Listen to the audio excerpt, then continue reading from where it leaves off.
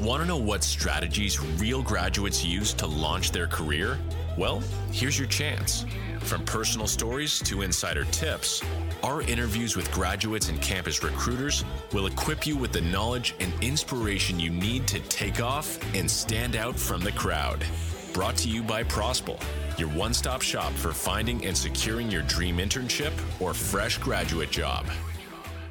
Thanks for jumping on, man. Like I said, especially at this hour in the morning. Ben shared your background and I thought, oh, this is interesting, kind of everything from pizza making to professional services and now video production. Yeah. I do a bit of freelance video and I work for Lululemon as well. It's like a retail assistant with them. And my video, I just pursue that outside of my working hours. I'm also starting wine label. So fingers in every pot. You're a man of many talents. Yeah, good on you. How does one go about starting a wine label? So one of my mates, he studies viticulture. His family owns a vineyard. He's grown up around wine his whole life. And he had some differing ideas to his dad and said, all right, I'm going to do what I reckon would be good here. Approached me and another mate and said, hey, lads, I've got an idea. He did a paper about what consumerism of wine and how different elements tie into it. So he was thinking I need to capitalize on these elements because he just feels like a lot of traditional winemakers or labels don't do that. Man, that sounds like a whole nother interview. I've myself noticed how the kind of boutique beer breweries have taken off and a lot of kind of fun, youthful stuff happening in that space. Is it something along those lines? If I reflect on wine brands in comparison, they're quite almost targeting an older demographic and a bit stale. Maybe that just speaks to the type of the difference between wine drinkers and beer drinkers. Yeah, it's somewhat. I definitely think there's an element of that. It's mainly just targeting new varieties in a sense. I think overall tastes change a lot in regards to wine. In the last couple of years, people are moving away from those full-bodied reds. So it's just capitalizing on those trends and trying to find what the next thing. New grape variety, starting from first principles.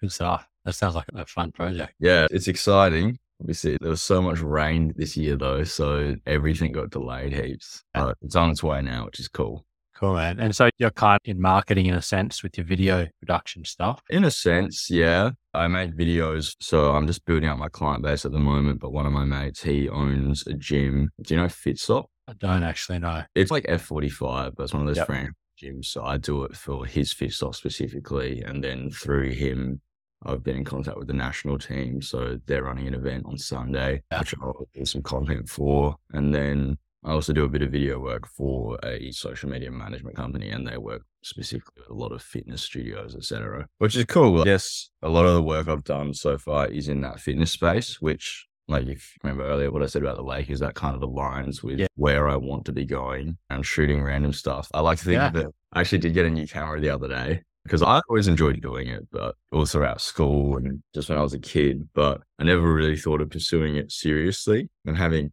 ethnic parents, that was also not exactly an option. And then I got to a point where I just thought, I hate my job. I don't I want to do something I actually care about. So then I thought, whatever.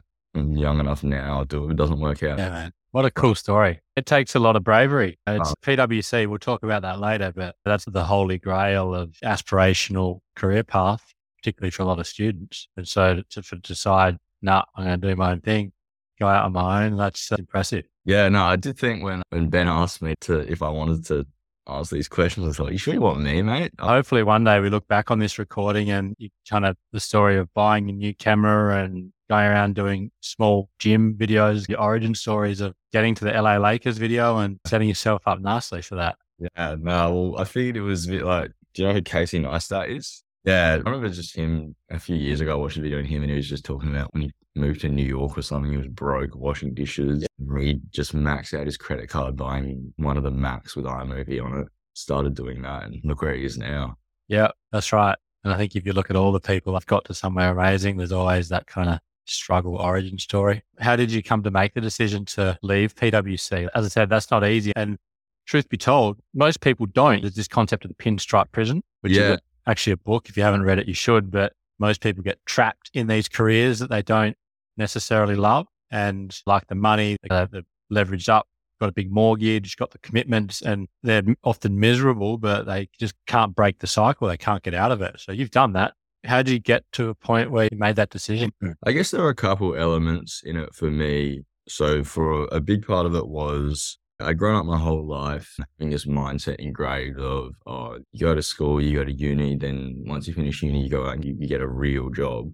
And a real job was always something that was like in an office or working for someone else, just that really typical 9 to 5. And anything outside of that just meant that, not that you were a drop kick, but, that's not how you should be doing things. And I think that was like something I got from my parents and then something from school as well, where it's like, yeah, to be successful, you need to get really good grades and be a really high achiever academically, which I just don't think is the case in the real world at all. Like Richard Branson, for example, he's actually on paper probably a bit of an idiot, but look where he is now. And so, yeah, I went on and I did that and I got my job at PWC, and then I was there for 2 years and I just thought, this is awful. And all through that first year, I just thought, what the hell? This is not what I expected at all. And then 2 things happened. So one of them, I met my girlfriend. She went to uni for a semester, hated it, dropped out. And she was just working like basically full time at a dessert place. And I remember when I first met her, that whole old mindset still kicked in. I thought, what? She didn't go to uni or she doesn't work in an office. And then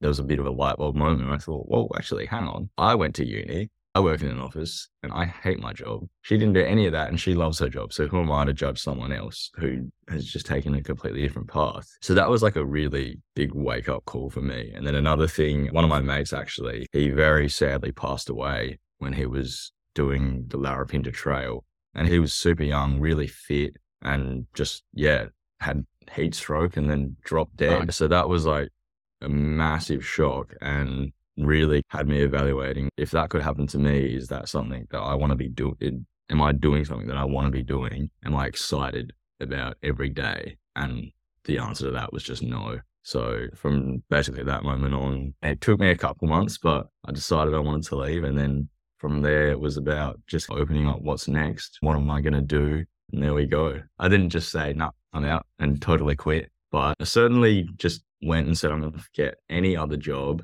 like anything that'll pay my bills for now. And then once that's set, locked in stone or it's set in, I'm just going to leave. Hey, that's so impressive. I feel like this is the perfect origin story for a really cool outcome. And incredibly self-aware of you too, to reflect on your friends sadly passing away and asking those tough questions. Like I say, like starting to interview a bunch of grads like this. And one of the questions we ask is, had your time again, is there anything you'd change? And often the answer is no, or they just haven't thought about it. Clearly the stuff they're not enjoying, it's almost like they're not admitting it to themselves. Whereas you just kind of had the headspace to step back and really think about that hard and make some tough decisions. There's probably a lot of people, and especially young grads, when you ask them those sorts of questions, they want to come off as really impressive and that they care heaps about their work. So I feel like a lot of them are just going to say, oh no, I'm totally happy with everything I've done that's led me to this point and I really want to be here, etc. Which for some people, I think that's true. But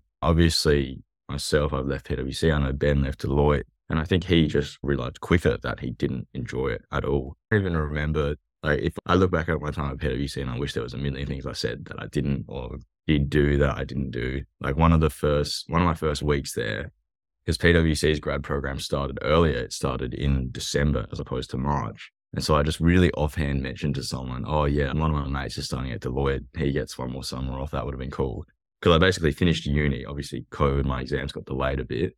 Finished uni like November the 30th or something. And then I started at PWC December 7th. So I barely had a break. And so I mentioned that to someone who then went and actually told my resource manager I'd said that. And I said it as a really offhand comment. And at the end of it, I was like, oh, whatever, I started getting paid earlier, so that's fine. And then at a Friday drinks or something, she started having one of those jokes with me. Oh, I heard you said this, that you wish you had another summer off. She said it with a joking tone, but I could tell she meant it. And it was like a really encouraging comment to make, which I should say as well, wasn't a reflection on everyone at PWC. But I look back on that and I think, I should have just stood up for myself and said, you know what? Yes, I actually really would have liked another summer off because I'm 20 years old. I've just started full-time work. Like a lot of people don't start until they're like 26. So I really would have liked some extra time off. But at the time, like you're saying, I didn't have that extra perspective and I didn't have that sort of mindset. It was just, no, I need to try and impress everyone I can as quick as I can. No, like I said before, incredibly self-aware. How did you navigate the resignation with PWC? How did that conversation come up? It was a bit of, so one of my last jobs, I think, and it was around the time, a bit after my mate died. We just had his funeral and all that. And then we were on this job. It was just getting busy and just my head wasn't in at all. And the manager on the job noticed. So she called me and just said, hey, what's going on? I've seen a lot of progression from you from the first time we worked together to now.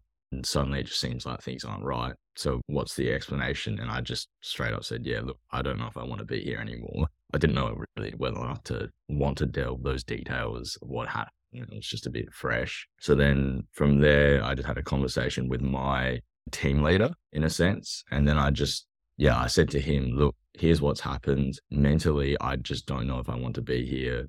I feel like it's not something I'm passionate about. I don't really care about my work. And I basically said all of this like a good month and a half before I actually resigned, which in hindsight, I probably wouldn't have done. But at the time, I just did not care. And I feel like I should have said that, then resigned. But I waited a bit. But yeah, so that was the initial conversation. And then I guess like I've just said that I shouldn't have done that. But it then also was on his radar. So he knew Andy's not enjoying this. He is looking at moving somewhere else. And I guess it meant for them, they were a bit more aware about where my headspace was and what I was thinking. And then, so when I did give him the call and said, hey, Joe, I'm just letting you know I'm about to hand in my formal resignation, going to give my month's notice or whatever it is. So yeah, that was it. I will say my team leader was very supportive in that decision. The first time I fully opened up to him and said, I'm not enjoying it. I don't want to do this. It wasn't a matter of, oh, we've invested all this time and money into you. It was just straight up. And I didn't expect this from him at all. Not that he wasn't a very lovely man. It was just, I'd always thought of him as a straight PWC shooter, but his instant response was, if you're not enjoying it, is there anything that I can do to help that within this firm? And if it's not within this firm, what do you want to do? And you should probably look at pursuing that instead. So yeah, it was very open and receptive to that. And then that gave me a bit more confidence. And a bit later, I just said to him, hey, I'm out. Why do you, with the benefit of hindsight, think you shouldn't have disclosed as early as you did? Did people react to that or people treated you differently? No, I don't think they treated me differently, or at least not on the outside. But I think the cone of silence at any firm is never that going to be just that. So then word gets out and then people ask you, oh, hey, what are you thinking of doing? Because I think in the manager chat, I have to say, oh, hey, heads up, this person's thinking of leaving. Although I do think as well, it was like another thing I would have done differently. I didn't exactly hide how unhappy I was. Like if a client would do something that would piss me off, I'd just be in the office going, oh, things like that. Whereas a lot of other people were very like stoic and calm. Whereas that to me, I'd just gotten over the hill and went, no, I cannot deal with this. Just, it's not that hard. Why does it have to be this difficult? I don't know. I've never been on the client side of it. So to be honest, that's probably poor judgment from me to just straight up say that. But I didn't think it seemed too hard when I'd ask for something and they would give me everything related to a transaction except the one thing I asked for. How did you get this, but not just the invoice itself? Yeah. But yeah, I guess to me, it was just, if I was going to disclose that information, I should have done it sooner to when I left. The counter argument would be that you did the right thing. You gave your employer time to discuss and rectify.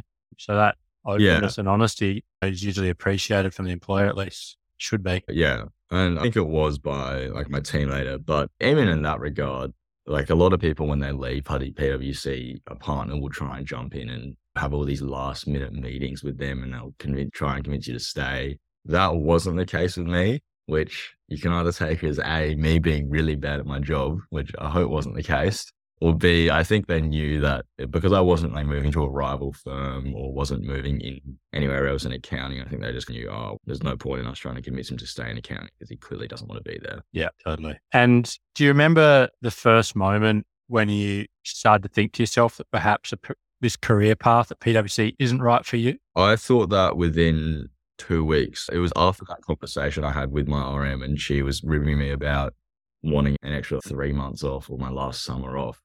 That was just instant. I thought, is this where I want to be? But at the time I was 20, I was about to turn 21. And to me, like you were saying earlier, it was that holy grail. I was in this great job because I'd done my summer vacation program there the year before and I actually quite enjoyed it. And then that's a bit of a shock. I don't really know why that's a bad thing to say. Well, actually, at the time, I thought, oh, no, I've committed a cardinal sin. I shouldn't have said anything like that. But now I look back on it, if I were in that position, if I was still at PWC and a grad said that to me, I would have gone, hey, fair enough. I don't know why our program starts so early. So yeah, within that first kind of week, 2 weeks was when I thought, is this for me? I was so young and I was in this position that's really hard to attain for a lot of people. So I just thought, nah, it must be a me problem. I'm going to stick it out. Then as I went along, the timeline got shorter and shorter. It went from, I'm just going to stay here until I can get like a manager bonus, or I'm going to be here for a couple of years until I can move to investment banking. I'm just going to like a senior promotion, then that'll be on my resume forever. I was a senior. I was going to be here until the end of the year. No, I'm out now. Yeah. No, well done. What you're describing there is the archetypal pinstripe prison pathway where you get good grades at school, you go to uni almost out of a sense of obligation, study the right things, not because you have a passion for it, but because it's expected path or it's using up your entry score. I didn't even study accounting. I studied finance at uni. I always thought I was going to be this big investment banker. And then one busy season at PW, working late every night, getting in early every morning. And I immediately realized, no, I'd actually hate being an investment banker. I don't care how much money they can pay me or I could make here, because if this is my lifestyle, that's not worth it. Yeah, no. Again, you're realizing this stuff well before most people do. And I guess the other thing I'm interested, when you finally made the decision to move on from PwC, how did friends and family react? My friends were thrilled. They'd been telling me for months beforehand, you need to get out, you need to get out. I have a mate, he is a very good videographer, and he was super encouraging. All their parents as well were very like, yeah, just get out, Andy. On the flip side of that, my parents were pretty unhappy with that decision, which I think for them, being immigrants, coming to a different country and then having to work their way from nothing, it was like, he's just giving up this really good job. And I certainly grappled with that a lot. I think the reason it took me so long was because I felt like, am I throwing away everything my parents worked for? And then as well, the cleaner at our office, he was like an immigrant from Serbian war back in the 90s or something. And he was always just so happy to be there every day. And so I always thought to myself, look how happy he is.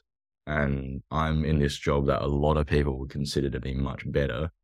And I am so unhappy. Am I just being like an ungrateful? And then the same thing I said with, am I just throwing away my parents' opportunities here? But then the other side of that, I also had that realization of, there's a reason my parents came to this country, to try and get better opportunities. And it's almost a waste in itself for me to just stay and do something that I absolutely hate. Because if I was born in China, that's what I probably would have been doing. Yeah, totally. I guess the more important question is, do you feel like you're happier now, made the difficult call?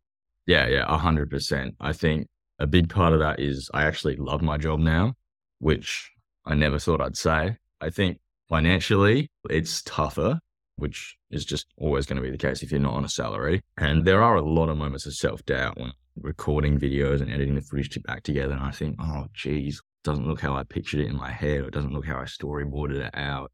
This is getting really tough, and I've not been doing this for long enough to know the ins and outs and how to make everything the way I exactly want it to be. So there's certainly that self-doubt and questioning my decision. And I wake up every day and I think, did I make the right call? But fundamentally, I love my job at Lululemon. I love the people I work with, the community that it has. And even there, we've got a woman, she was a lawyer in America for a couple of years, and she was making very good money, thought she realized how much she hated it and moved to Adelaide. So that's just such a good environment to be in. And that just contributes overall to my happiness. I've got much more flexibility in my life in the sense of it's easier for me to swap shifts around if I need a day off here and there. Like, for example, this Saturday, I was meant to be shooting for someone. I had a shift scheduled. If I was at PWC, I'd have to be taking leave or something. But here it was just messaging people who weren't working, and they said, yeah, I can cover this part of the shift. I can cover this part of the shift. And then boom, I'm freed up again for Saturday. So it's just the greater flexibility and the more positive environment, or one that aligns more with me. It sounds like you're really enjoying the video production stuff as well. Yeah. I've loved doing it my whole life. I'd never done it on a professional scale or a properly professional scale. So to be in that zone now and really trying to pursue it, it's very exciting. It's scary. It's super scary. But I think if I'd stayed at PWC and then incurred all these financial commitments while I was at that job, that would have been really scary as well. because I would have thought, Yeah. I can't leave now. I have a mortgage, or I can't leave now. I've got kids. I think one of my mates said there's a very good, leaving your job's a huge risk, but so is staying in your job for 10 years doing something you don't like, because it just means you're going to take that risk a lot later. So it's just a matter of when, not if you take the risk. Absolutely. Yeah. And there's untold benefits to you just being generally happier and less stressed day to day. It's hard to quantify that, but those years of being in an environment that's not good for you, they take their toll. The effects accumulate pretty quickly. It's hard to realize that when you're young, but 10 years of that, and you look at yourself in the mirror one day and you're like, gosh, what have I become? This is not what I had planned. Brilliant. We'll come back to the video stuff a bit later. I guess for the benefit of a lot of students who don't know a whole lot about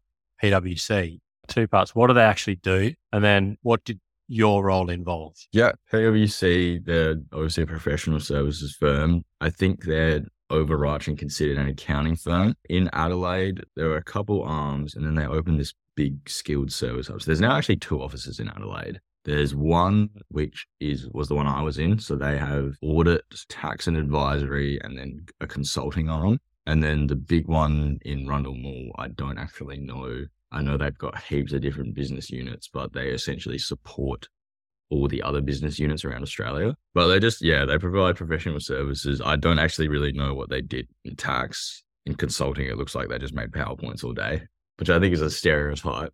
It is a stereotype, because that's what everyone asks. Oh, do you know any consultants? But then every day in the office, that is what they would be doing all day. I was in consulting, not at PWC, but spreadsheets and PowerPoint. So I was in auditing, basically. So I was auditing financial statements, and there's a lot of different branches of auditing. You can have internal auditing, which doing a lot of controls testing and implementing plans for companies to be able to audit their financial statements. There's transformation auditing, which I don't actually know anything about. I just know we had people that did it. But the big one for PWC is external audit, which is what I was in. So as I'm saying, that's auditing people's financial statements. If we go back to the conversation earlier, if I'm doing something like testing of a revenue, for example, I might just pick 10 random transactions. Well, it's always way more, but let's just say 10.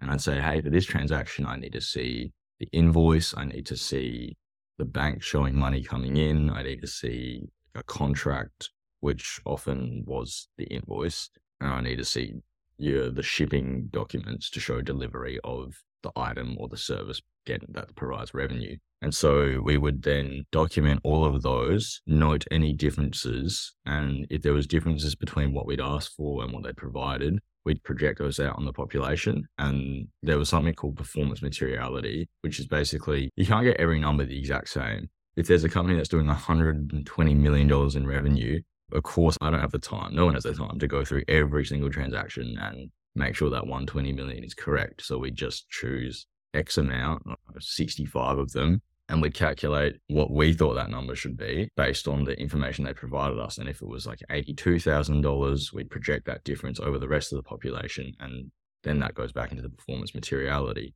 And that was a threshold of acceptable numbers. So for big companies, it ends up, so it can be like $1.4 million, which you might think, oh my God, that's a huge difference. How could you let that happen? But it's remembering things like dealing in foreign exchange rates. Often they're pretty different. Like if they did heaps of foreign exchange transactions, they might have a really different exchange rate to us, or different in the sense of it's out by 0.002, which ultimately does have a pretty big effect. And so it's just providing assurance, or like reasonable assurance that, these numbers are presented pretty fairly. You can't say that they're 100% accurate, but you can say they're within that ballpark figure. So sure, they're good to go. Yeah. And this assurance process, is this something that companies have to do? If you're listed, yes, you have to. Yeah. I think if you're independent, I don't think you have to, but I know a lot of people do, because if you don't have external auditors coming in, some people can just cook the books, which I always thought, it'd be so easy just to put through fraudulent pay cycles to yourself, especially in a big corporation. The only risk that comes with that is if one of the transactions the auditor happens to pick is one of the fraudulent ones that you put in, then you start getting questions, and auditors or good auditors will flag it. Some of them get oh, no, we really need this client, so we're just going to sign off on their financials. Yeah. Did you ever have any exciting moments like that where you come across something that's a bit spicy? I wish. I know my first client, I think 2 or 3 years before, there'd been some stuff going on with one of their payroll officers, and she, I think, actually ended up going to prison, and just no one was able to pick up on it. But I never saw anything personally that exciting. There were definitely times where I was like, oh, that smells like fraud to me. It was always more, I was joking around, just saying that. But there was like a semblance of truth of, oh, that doesn't actually make sense. So why has that gone through? But then you talk to the client, and oftentimes they're able to just fully explain it. When they explain it, you just document that down as an exception. And you say, based on the evidence, we're not actually going to project on the rest of the population because it doesn't make sense. It's a very one-off occurrence. They've given us all the documentation for it. So that's fine. Oh, okay. You've given a really good overview of what the role in the company is about. But like practically, day to day, what does your day end up looking like? Like, what do you do when you arrive in the morning? Do you want the real answer? Do you want the answer that everyone gives? I want the real answer so that students who are like wondering what to do with their career make a good choice. Yes, fair enough. So a lot of people like to say that auditors work really long hours and they work really hard. That is not a lie, but it's not 100% the truth. I feel like it's overblown in how much auditors work. Yes, I felt like there were definitely times like during end of year. So for any June 31 clients, those periods did get very busy. And I certainly remember there were a few weeks, there did periods of a few weeks long where I'd be getting into the office at 8, leaving at 6, 7, sometimes getting in earlier, sometimes getting in like at 9, but then you'd be leaving at 7 or 8 o'clock. So there were definitely long days involved. But the benefits of PWC, there was a lot of flexibility. So you could actually just work from home if you wanted, which is another thing that I wish I took really guilty about working from home, which I just don't think you should at all. So there was that flexibility. I really did a lot of the team, a lot, like 95% of people I got along very well with. And so it was just, you can just chat with them, chill around the place, go get lunch, etc., go get coffees. It was a hot desk situation, so it was really good. It was an open floor plan. You weren't relegated to sitting at one desk every single day. Some people did just because they liked the desk they were at. But if you wanted to change things up, you definitely could. I thought that was fantastic. And it meant that you could also just sit with all levels of people. It wasn't like partners were locked away in their office and you could never get a word in with them, or senior managers were here or managers were there. It was just everyone sat amongst everyone. So that's the office layout. And yeah, other than that, outside of the busy seasons, I did think it could be pretty typical 9 to 5. It was also like, if you needed, you could always have a 3-hour block in the middle of the day to do your own thing. It was just about making up the hours elsewhere, which some people took to extreme liberties. So don't do that. Don't start at 4 in the afternoon and finish at 3 a.m. because that doesn't align with anyone's work schedule. So that's pretty hard. You could always just say, hey, I'm actually going to need from 12 onwards to do something else. And if you didn't want it to be annual leave or unpaid leave or whatever, you can just stay an extra hour all the other days. So outside of busy season, I'd say it was very 9 to 5 in the sense of if you tick off all those hours during the week, yep, all good. During busy season, that's when it got pretty tough sometimes. But I should very heavily stress, I think that part's overblown. I don't think auditors love to complain about how many hours they work. I don't think that's the reality 100% of the time. No, I got it. Okay, so it sounds like you're assigned to one client at a time. Yeah. And then you described the audit process. Like, what does that look like in practice? Are you chasing invoices all day? Yeah. So within that client, you'd get assigned areas or parts of the financial statements. If you think of their financial statements, the income statement, essentially you're just looking at the numbers on the income statement and the numbers on the balance sheet and making sure they're all ticked off. You wouldn't really do testing over cash. You do testing over accounts receivable. Or, for example, if I got assigned testing over accounts receivable, what I would do is I'd ask for a breakdown of all your accounts receivable, how they're aged, and like outside of that, then you'd go, what's the provision of accounts receivable? And then you'd perform your testing over there. Do you want a breakdown of how that works? I guess I'm more curious from a student's perspective who has this idea in their head that it's all glamour and high-flying finance, but just like at any given moment in the day, what are you actually doing? So a lot of it was you would be inputting things into spreadsheets to make sure they would work. You'd be getting, I reckon, 80%. I'm just going to say 80. I can't exactly remember, but I reckon 80% of transactions we tested or numbers we tested would always just end up relating back to the invoice they either received or sent.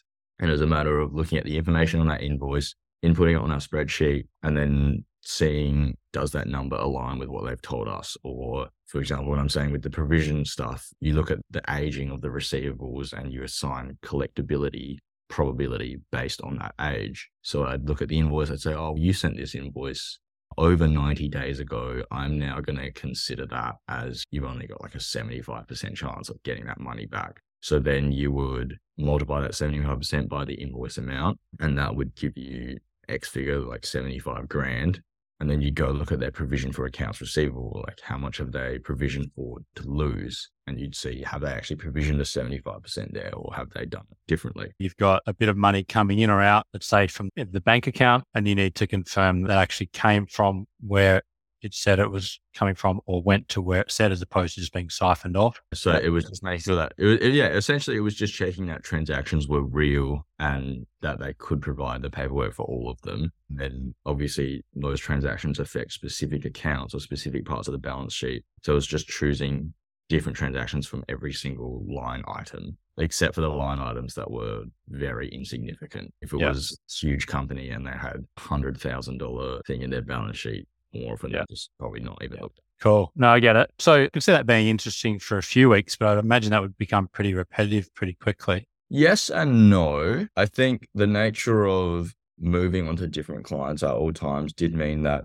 different clients had different problems. So one of the things I did enjoy about my time at PWC was when you'd come up with clients who had problems and didn't know how to solve them. For example, one of my clients, they had a lot of options that were vesting and they'd used the Black-Scholes model incorrectly. So they had to completely rework that model. And that's something that I had to help them with. And that was actually a really rewarding process because I know they were really grateful for that. They asked us for our work papers after the audit to make sure they could get it right the next year. So I just it's that other 20% of not looking at invoices. It's doing that problem solving, doing that troubleshooting and trying to work out together with them what the number should be, because sometimes they don't even know. They just say, look, we've just done that, we actually don't know, we need your help with this. And there are certain times where that gets a bit iffy and it's, you actually need to engage another arm of our business, or for independence you need to talk to EY's tax team or something, for example. But there were times like, if it's something like I just said, like an options model,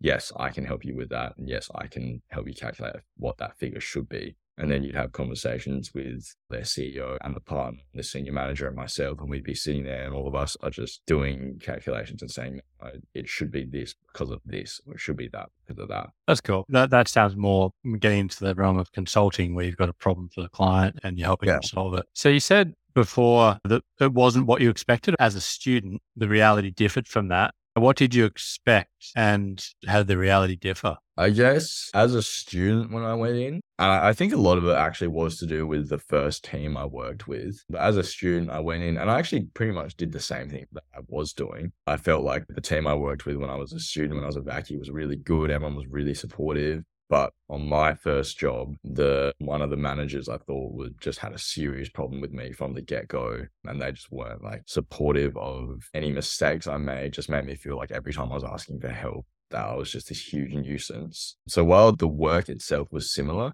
I didn't retain much of that information. So I was just really fresh, didn't know it, and I didn't feel supported by this one specific manager, which made things really uncomfortable for me. And then that was also this is nothing like that job I did over the summer. That was all roses. That was all fun. I was going out to the client every day here. Yeah, the internship was really good. I really liked the team. Whereas my first actual job at PWC felt like one of the managers just had a serious problem with me. And then that made the job really hard. Even though the work I was doing was fundamentally the same, I didn't feel as supported and I didn't feel as encouraged. And so as a result of that, it was just I was going into the office and it was a very big client, but I'd be going into the office at 7 a.m., leaving at 6:30, 7 p.m. as my first 3 weeks on the job, and just to sit there and feel like I was an idiot because I wasn't getting that support. So it was just a bit of a wake-up call in the sense of not every team at PWC is going to be like the one I worked on as a vackie. And I know some people when they were vackies had really bad experiences because they got put with a bad team. I think a big part of it would depend on who you worked with. And as I said, I thought 95% of the people there were great, really liked them. But there were those couple of people that I thought, you're just being a dick for the sake of it. Sorry. No, yeah, I can imagine that shapes your experience quite heavily. And I guess worth asking then. So when you were a student, first of all, how did you come across PWC? And then what was it that made you want to work for them specifically? I actually, as a student, knew nothing about any of the big four. I just did this thing. So I think a lot of people apply for grad roles, etc. I got quite lucky in the sense that they just offered me one after my VACI program. The VACI program I got through this thing called, I don't remember, CA Achievers program. It's set up by the CA, so it was always going to be more based in accounting. But you go and you do psychometric testing, like play those games or do really quick maths puzzles. And then they invite you to like a focus group or something, not a focus group, but you get an assessment center. And then from there, you sit down at a table with 4 or 5 other people and you get handed a problem and you have to find a way to solve it. And you get someone from certain firms and they go and sit on each table and just see how you're doing. And I guess they want to see how you work in a team, how you involve everyone else, and how you also just solve the problem to begin with. So out of that, I got 2 internships, one to PWC, one to a mid-tier firm called PKF. And I did those back to back in the summer. And yeah, PWC offered me a job and said yes. When I did my PKF internship, they knew that I'd already had my offer from PWC. And then, but I said yes with the thought of I'm still going to apply to other places because you can always say no. And that's what one of my friends from PWC told me as well. He went, because I said to him, oh, they sent me a contract and all that, but if I sign it, am I just locked in forever? And he was like, not at all. There's people who get other jobs and pull out. But then obviously COVID hit. I was interested in going overseas or trying to go overseas or interstate for investment banking. But then COVID came in. I just thought, oh, I'd probably rather just stay at home at the moment. And there's not really a scope for it. There is a scope for it, but I feel like there's not that much of a scope for investment banking in Adelaide. So I'm going to stay where I'm just going to take my PwC offer. And then in 3 years, I'll see where that leads me down the road. Yeah, that's how I ended up at PwC. Any, for the students just having listened to this, are still keen on PwC, you've obviously navigated the application screening process and got those offers. Any kind of advice there, like reflecting back on it? I mean, I didn't do PwC's specific one. I think the biggest advice is just be yourself. Show that you're a good person to work with. They don't really care whether you know your stuff or not. You can be like really smart, really clever, know the ins and outs of every single accounting standard. But if you're just not that personable, really difficult to work with, more often than not, I say more often than not because there were people like that at the firm, but more often than not, they're not going to hire you. It's about showing that you can be a team player and showing that. I always fundamentally said it's about showing that you're just a good person or a good bloke, because ultimately they're looking for people that they're going to be sitting with potentially up to 12, 14 hours a day when it gets really busy. So they want someone that they'll get along with, or they want someone who's eager to learn. They don't want like some know-it-all who thinks they know everything about accounting to begin with. Yeah, it's good advice. We used to call it the airport test in consulting, where the person you're interviewing, you're sitting across from the table and you ask yourself, if I'm on a flight to a client, the flight gets delayed for 5 hours. Do I want to be stuck in the airport for 5 hours with this person? And if the answer is no, there's your answer. You shouldn't hire them. Sage advice. Going back to leaving PwC, you mentioned one of the difficult bits has been financially tougher. Is there any other things that you've found difficult to making that call? I think if I had been pressured a lot by the partners, then I might have found it a bit more difficult. But that obviously wasn't the case. And the partners I did speak to, they were also, or at least one of them was very, yeah, screw it, do what you want to do. Like I was like, here, this is, and then he even talked about how like the ceiling at PWC, etc. But a lot of the difficulty was, I think, internalized as well. And it goes back to what I was saying about, am I throwing away this opportunity that's been given to me? So those were the difficult parts. But I think even in that sense, I'm not going to call myself a trailblazer. I'm not the first person that left at PWC.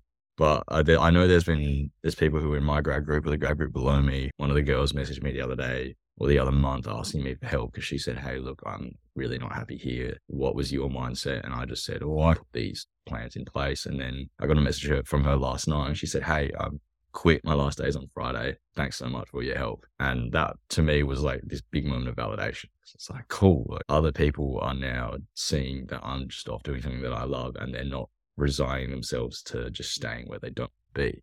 So yes, it was like financially, it's a bit more difficult, and emotionally, there's that turmoil of every day. Geez, did I make the right choice? But to see other people saying, like asking me, hey, Andy, how are things for you?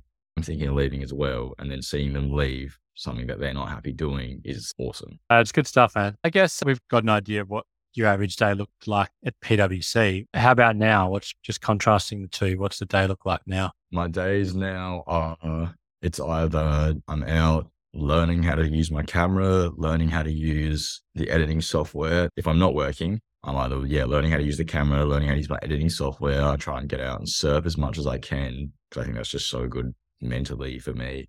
I do have that downtime as well. I'm not one of those people that always trying to work on the next thing. I think it's valuable to chill out a bit. But yeah, other than that, if I've got work at Lululemon, I'll go work there, do my hours. And that's the big thing I like about it. At Lulu, I do my hours, I leave, and I don't think about it. Whereas at PWC, I would be, even on those 9 to 5 days or whatever, at night, I'd be thinking, oh, what do I need for tomorrow? Or I need to make lunch for tomorrow. I need to start thinking about this meeting tomorrow with this client. What would I be saying? And so I never fully switched off. Whereas at Lulu, I switch off and then I'm into the next thing. It's either I'm chilling or I'm working on my video or I'm working on my wine label. It's just my days now don't have that set structure, which to some people is really valuable and they really like that. I think to an extent it's good for me as well, or was good for me. But now I really value the flexibility of kind of being able to pick and choose what my day looks like on the day. No, there's absolutely value in that. And like I said, it's not for everybody. Some people really need someone looking over their shoulder, holding them to account, being told what to do. And where to from here? You touched on the long-term dream of working in the US, doing your video, but like kind of the next year or two, do you have a bit of an idea of where you want to be heading in the medium term? I don't know. I'd try and take things day by day or week by week.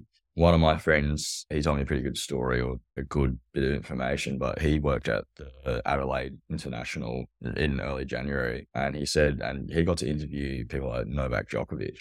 If you asked him last year in October, where do you think you'll be in 3 months? His answer definitely wouldn't have been talking to Novak Djokovic. So for him, it became a bit of, because I think a lot of people get fixated on, I'm 24, I haven't done this. I'm 28 and I haven't done this yet. I'm 30, I don't have this in my life yet. And I think he was one of those people that also had that idea. But after that, it was like, you could be 45 and suddenly things can change for you. It's like the age doesn't matter. It's just about your mindset and taking it day by day and going day by day and making those steps. Because 1 month he was just doing random marketing for a small accounting firm. 2 months later, he's talking to the best tennis player in the world, arguably the best who's ever lived. So like that was just a huge, I can do this moment for him. Just, you can't set those expectations so early on. Like for some people it works, but for him, I think he's realized it's all about just the process and just trusting in it and things will work out where they should. And that's where I'm taking that mindset. I guess short term, the main goals are just keep improving on my videography, keep improving on my editing skills, and get this wine label launched in the next year. But outside of that, I don't have aspirations of where I want to be, where I want to be moving. Do I want to stay in Adelaide? Do I want to leave Adelaide? Those aren't things I'm trying to think of right now. Yeah, totally. And certainly no rush. I think I read somewhere that in entrepreneurship, and what you're doing is a form of entrepreneurship, but the average age of a successful, like a unicorn founder is like mid-40s. It's rarely people have this misconception that all the successful entrepreneurs that have dropped out of uni and hit success immediately, but that's very rarely the case. Would you want to be moving into video production full time? Yeah, I'd love to. Like that would be the dream. Yeah, we'll do it for the Lakers, but if not the Lakers, just to have my own production company and just be telling stories all the time. I guess that part of it is just start a really successful YouTube channel. Love it. You're already picking up a few clients. How did you go about that? Because that's often the biggest hurdle, is that first client. Once you've made the leap, the first revenue, that's a bigger milestone than almost any other. I do think it's interesting, just firstly, that you're saying it's the biggest milestone, because for me, yeah, it definitely was. And the very first time I sent someone an invoice and got paid for it, it was this huge, oh my God, I've actually done it. Someone's paid me for work that I've done. And that was this, like a moment of validation, but it was also scary because it meant it was real. And now this is something that, that's going to be something that I'd actually put on my tax return. I made this amount of money this year based on work that I've done as a sole trader. And so now it's real. Like there's no turning back now. But it was an awesome feeling. It was just leveraging anyone I knew who had any sort of business or would need any sort of video service. And it just straight up messaging and saying, hey, I'm transitioning into the video space. Just wondering, do you need any sort of video work done? And there was a couple no's here, and there was one. So my mate who owns the gym, he said, hey, bro, like that sounds awesome. Unfortunately, that's just not in my budget right now, but I'll definitely let you know when that works out. And at that point I went, nah, like I'll do it for free. I'll do you a reel for free, and I'm going to back myself in. And if you like what I do, then we can see if there's a good partnership there. And so I did a free piece of work for him.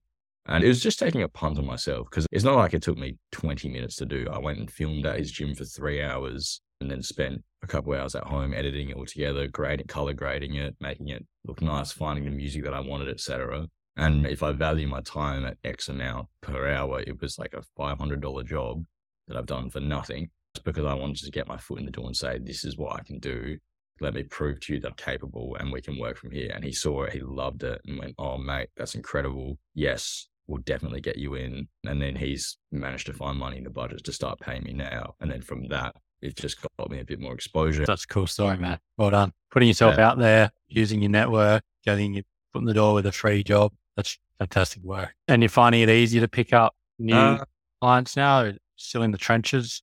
Yes and no. There's certainly client jobs I've been doing that I look at them and I think, oh, gee, that's just not how I wanted to go. Or that, like, the interesting thing is in my head, I've always got this picture of what it's going to look like. And then when it comes to actually filming it, sometimes it just doesn't look the same. Or sometimes I look back at the footage and I think, oh, I should have asked them to do this. Or I should have gotten them to do this instead.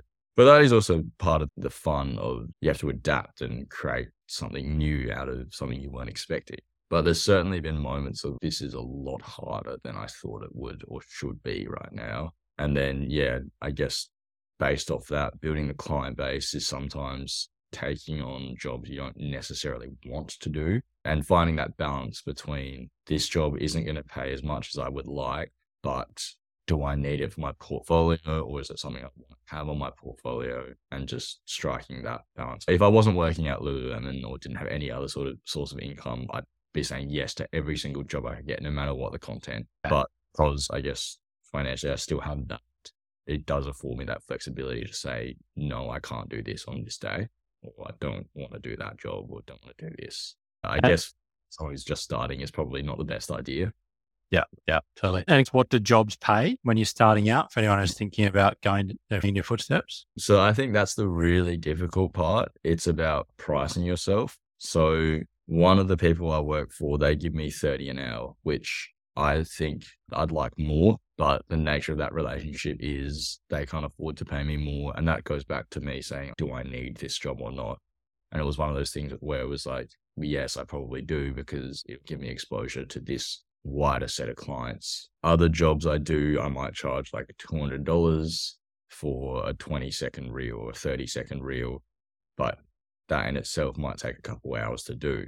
This national project I'm doing with this gym, that's going to be like over $1,000, and that'll be a couple hours work as well. So I think, yeah, like with creative media, it's that, and all that sort of stuff, the hardest part is about pricing yourself. And I'm still discovering that. I haven't been doing this for 4 years and I don't know in my head, my day rate is this. Yeah. You're 6 months in, right? Yeah, pretty much. And yeah, basically the first 2 months, I didn't really do anything. It was just shitting myself about my decision and what have I done? So it was basically at the turn of the year where I really did, all right, now it's time to do it. So yeah, I think the biggest thing is don't undervalue your own time, because like I've probably done that with a few things I've done. And I guess the reason I did that was because I'm so new. I was just like, no, I need to just undercut, in a sense, anyone else so that I can ensure I can get this work. But with that being said, if you undervalue your own time, sometimes that also just means like people look at you and think, oh, if they don't think they're worth that much, why would I think they should be worth anything? Why would I think the quality of their work would be good? Yeah, it's a tough balance to strike.